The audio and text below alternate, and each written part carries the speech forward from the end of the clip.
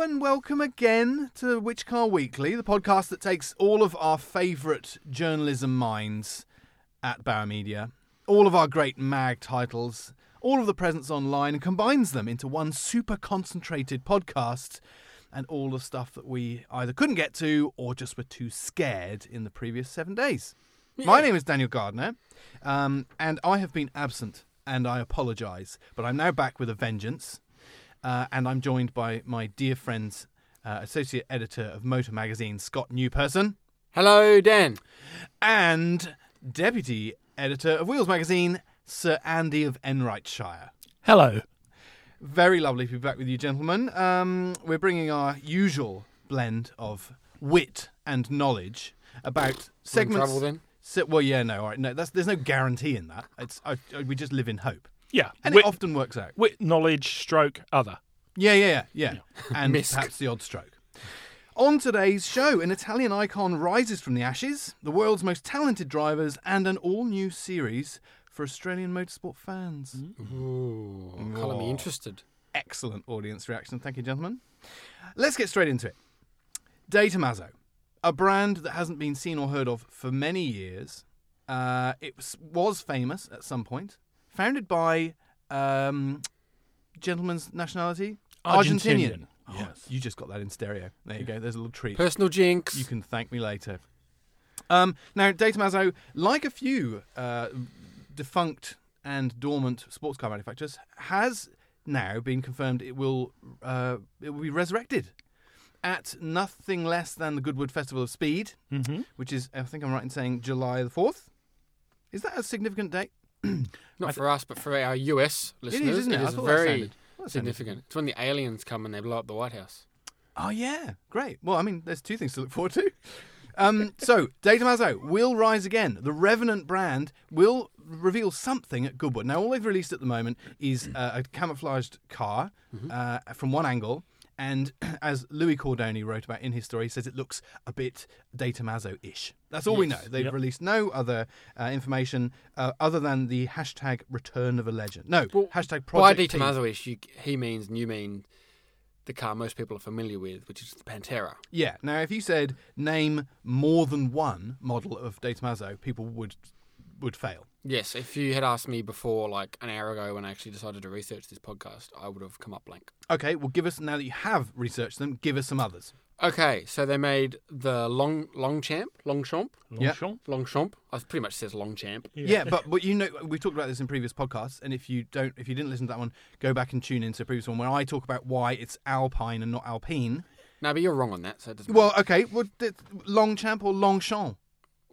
It's French, Longchamp. The way it looks, and it basically like you sound like a dick when you say Longchamp. It's Longchamp. Yeah, you do, Carry especially because the way it looks. Like if it looked like if the Pantera was called a Longchamp, you'd go, oh yeah, sleek, sexy. But the Longchamp looks pretty much like a beefed up Ford Cortina. It's a big boxy sedan. Yeah, so it doesn't really lend itself to the sexy French pronunciation. Carry on. Sorry, I rudely interjected. And there was, what else was there? There's not that many. There's the Deauville. The Deauville. Deauville. The Mangusta. Yeah. The Vallelonga. Well, there was the Mangusta a Cavale. This is the new stuff. Or the new one. Yeah. There was a Mangusta. Oh, there was a Mangusta. The Mangusta was the first one. And that looked really cool. Yeah. Right, okay, I'm going to weigh in here and say they all look cool. That's the one thing that De Tomaso has always done right. That every car they've produced looked fantastic. Now, I know the Longchamp was perhaps a bit boxy and 80s kind of looking, but it was cool. It had a real presence. It did look good. The one thing all along De Tomaso has been good at is styling. That's mainly because they just pinched stylists from all over. Yeah, a lot of the work was done by a fellow called Tom Chiada. Yeah. And he is one of the real unsung car stylists of the last century. He did so much good stuff, and he deserves to be thought in the terms of a Gandini or nearly a Giugiaro. I think there's two things there. One, okay, so the Tom Chiada ones are good, but the modern ones are rubbish. Like the Cavale Mangusta looks like it's something wrong with it, and the Deauville looks just like instant sleep. It's just so boring. Anyway, but yes, the old ones are good. And I'll put this out there. The Pantera is one of very few supercars, I think, that looks better with a wing. Yeah, it does. Subaru WRX STI. That's not a supercar. Get out. Okay, I was. But I mean, the Countach is very, polarizing. Some people love it without. Some people you need that 25th anniversary. Oh, it's not the 25th anniversry. What's it called? The LP 5000. Yeah.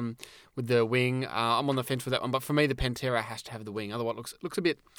I don't know. It looks a bit just apologetic. It's like a Mazda RX-7 FD without a wing. It looks like a saggy bottom thing, doesn't it? Soggy bottom boys. Yeah. So coming back onto the topic now. Yes. There was a brief history lesson in Datamazo. It will return with a mystery model. Can the automotive landscape sustain another small volume boutique sports car manufacturer at a time when others seem to be coming back as well? TVR, Alpine, all these little sort of manufacturers. Alpine. Thank you. Not. Is there room? Can they survive? I suppose the essence to this question and the answer lying therein is who owns it, and the answer to that is the chap who owns Apollo. Yes, the Apollo is an interesting thing. You kind of look at it and it seems like a bit of an irrelevance, like they're going to make so few of them, but apparently it works and works quite well. It sounds cool. It's bloody fast. Yeah, they're going to make production versions. I've seen it drifting around a racetrack in the Middle East. This is the IE, isn't it? We're talking about the IE, yes. And that is the successor to the most unattractively named vehicle of all time, the Gumpert. The Gumpert. Yeah, seriously. I don't think Roland Gumpert is anything to do with this new. No, he's not. New scheme. That's why the main reason why I said he didn't lend his name to it. Dump the Gump. Dump the Gump. I'm so sorry, Gump. We can't have you involved in this. Why not? I'm a great engineer because your name's crap. What's kind of confusing though is that the Pantera's kind of already come back a little bit. There's an Italian mob called Eras Design that have basically made really sexy modern versions of older cars. Integrale was the latest one. That's Danny Bahar's crew, isn't it? It is Danny Bahar. Yeah. But they also recreated essentially the Pantera. It's called the Eras Design Panther, and it looks basically like a Di Tommaso Pantera made in 2018, and it's a Lamborghini Huracan underneath. Oh. So you might be listening to this and going, I swear I've seen something about like Di Tommaso coming out again, but it's not. So this is the actual brand Di Tommaso. The people who actually own the right, which they bought for like, I think 1.25 million, which seems like a very small amount for a brand right. Which also doesn't give me a huge amount of faith. When you see that badge on the back, though, it does just look like arse design, doesn't it? Yeah. You can't think anything. Which, as long as it's on the back of the car, it's fine. Yes, The other confusing thing is their choice of launch date, because I don't know if I can say this, but why the hell not? There's a couple of other big models coming at Goodwood, namely the A45 AMG, and the new Porsche Cayman GT4. So, all right, the new cycle might be somewhat. Question to the panel then: would you, if you're at Goodwood, you can only go and see one of those three reveals? Yes. The A45, the Panamera GT4, Cayman GT4, sorry, or the mystery model from Revenant Di Tommaso. Cayman. Oh, I would definitely see the Di Tommaso because there is a much higher probability of a fiery conflagration. I'd be there, yeah. I would be there also because everyone loves failure and conflict, and I would love to be ringside when they reveal this absolute pig ugly model. But the thing is, you said earlier, is there space for this car? The Pantera, it was always predicated on the fact that it had this bulletproof American V8 engine, and it was wrapped in this sexy Italian-looking styling on it, and that was a formula that appealed to people. Good recipe. But now, I don't think people would buy a Lamborghini or a modern Ferrari and expect it to be an unreliable car. Well, that's the thing. If you want a mid-engine supercar now with an American V8, go and buy a Corvette.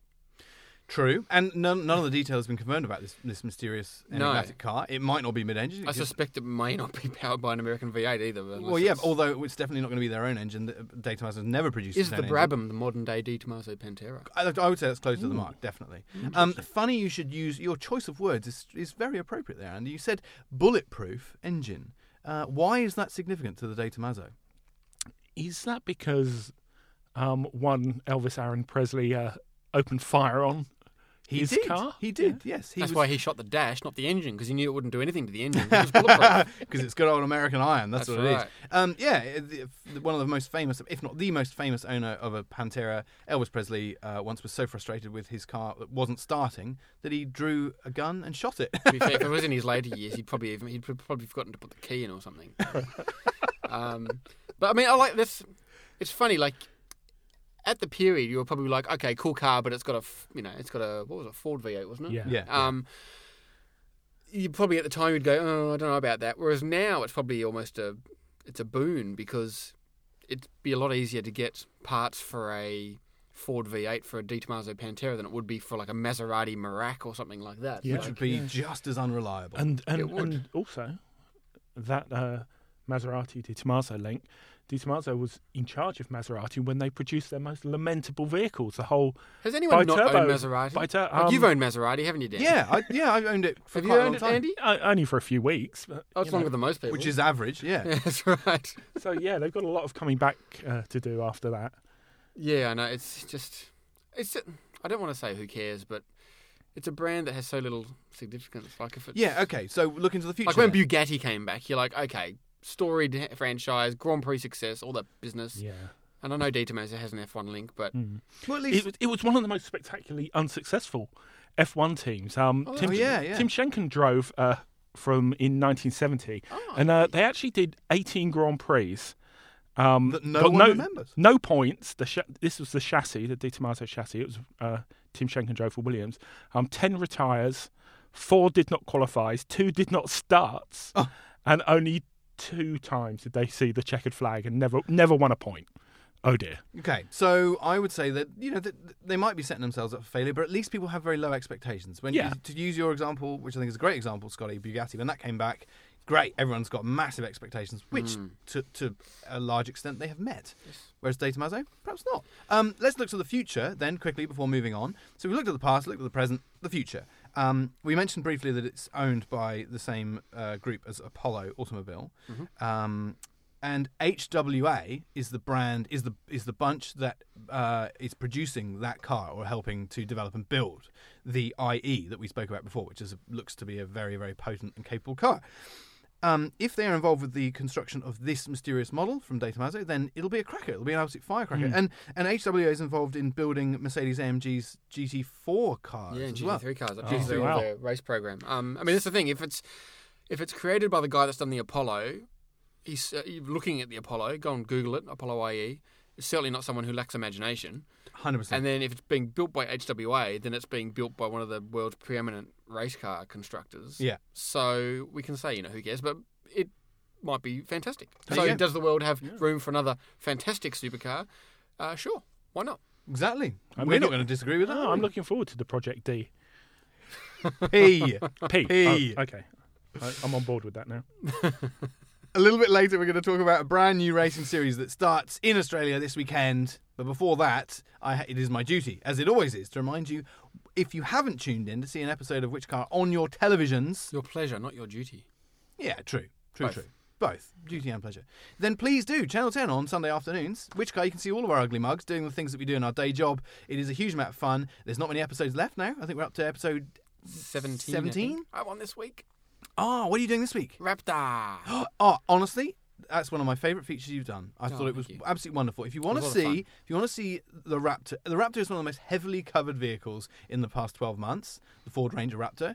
But if you want to see someone looking at it from a slightly different angle and doing it very well, tune in this Sunday afternoon, Channel 10. And if you didn't manage to catch it, and you're listening to this many years, decades in the future, then you might still be available on 10 Play on demand. After the Super has been released. Yes. Can we talk about that later? Raw talent. It's something we see in virtually every profession, industry, skill. It's particularly relevant in motorsport. And Andy, you raised a very good point about raw talent when we were chatting earlier. Yeah, and initially it didn't seem to have anything to do with motorsport at all. I woke up this morning and I got my iPad and I just saw Nick Kyrgios, who had an epic meltdown at the Italian Open and had smashed his racket and sworn at everyone and had thrown a chair across the court. Classic Kyrgios. And as the match referee approached the court and was going to default him, Kyrgios just put his rackets in his bag, said, "That's me done," and stomped off. And he's a special character, isn't he? Yeah, it really is. This whole Kyrgios thing got me thinking. When I was at the Bend a couple of months ago, Mark Webber was there, and we sat and had a chat. And Webber was asked, who was the most naturally talented driver that you ever drove with? And we all expected him to say, an Alonso, or, once you'd witnessed Michael Schumacher, blah, blah, blah, blah, blah.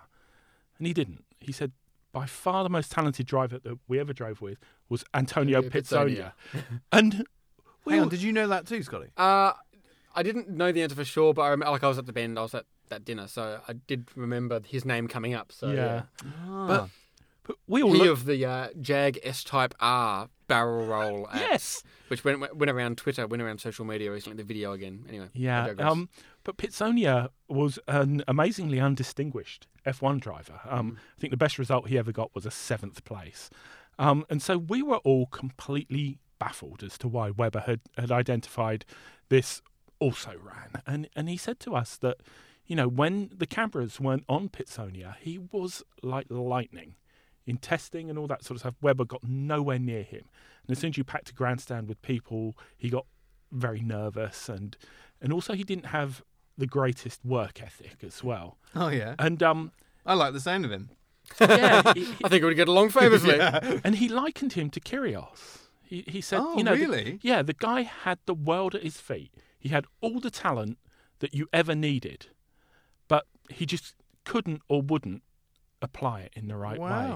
And it got me thinking, how far in motorsport does just natural talent alone get you? And I suspect it's not very far these days. I agree. I really like this topic, so I've taken some notes. I think there's I three. love it when Scotty makes notes. I think there's 3 categories. You've got nature. Oh God, you really have. Nurture. Oh, and a combination. Hang on, I wrote that. Oh, you did. But I've expanded on them. All right, yeah. Nature, nurture, as you wrote, Dan, to give you your credit, and a combination of both. So I think nature, you'll initially be very strong. If you're naturally talented at something, you'll pick it up very quickly, but then you will fade. Nurture, direct opposite. If you don't have any great affinity for it, but if you really love to do it and work hard at it, it'll be the inverse. You'll struggle to begin with, but get stronger. Now, obviously, everyone at an elite level, no matter what the sport, F1 or soccer or football or whatever, will need a combination of both. So then I guess the argument starts, when you've got a combination of both, where does the tipping point lie? Yeah. I've intrigued by a quote by Dr. Helmut Marko, who's the boss of Red Bull's junior driver program. And he said, talent, that's not enough. They need to be desperate. Oh, that's a good point. So you've got to want it. So to build on that earlier, I think that I'll throw this out there and I'll get your response. So I think talent will have higher highs, but I think work ethic will result in a longer career. For instance, if you've got a lot of talent, I'm thinking of someone like Jacques Villeneuve. Okay, exceptionally talented, wasn't necessarily the most, applied person, won one world championship and then basically went nowhere. Whereas you've got your hard grafters, maybe someone like Damon Hill. I know he won a world championship as well, but wasn't necessarily the most talented, worked his ass off, had a long career in F1, had a successful career in F1. So I think that the peaks may be higher if you've got super talent but no work ethic, but you'll get a longer, flatter curve with work ethic but less talent. And obviously if you're Schumacher, Verstappen, Senna, you've got to have, peak amounts of both. Yeah, talking of Senna, he Senna versus Prost. Yeah, well Senna in 93, he was asked who was the most talented driver you ever drove against. And again, they were expecting to say Prost or somebody. And he said Terry Fullerton. And everyone looked at each other, who? And he was a karting guy that Senna drove with and against in his early days. And he said he was fast, he was consistent. He was, for me, a very complete driver. And Terry Fullerton is a 66-year-old penniless bloke who lives in Leicester, who never did anything outside of karting. But you speak to him, and he says that, drivers like Prost, Mansell and Piquet that he drove against and wiped the floor with, they were so far below his level that he didn't ever even see them as a threat. Wow. He said Senna had something, but wasn't as good as him. And I think that's the key, isn't it? Especially, that's why talent can be dangerous, because if you do wipe the floor in the junior categories, then where's the impetus to work hard? It all comes easy. Very true. Where I think you need that direct rival to really. I'll tell a quick anecdote if I can. It's Richard Burns and Colin McRae. Perfect example of this. They were both in the Subaru team, so they worked very closely together. Robert Reed, who was Richard Burns' co-driver, has a great Instagram account. Follow him if you can. So they'd go testing. McRae had unbelievable natural car control, natural talent, and would go down the road, set a time after 2 runs and go, cool, no worries, whatever. Richard would work all day, refine the setup, refine his driving, refine his pace notes.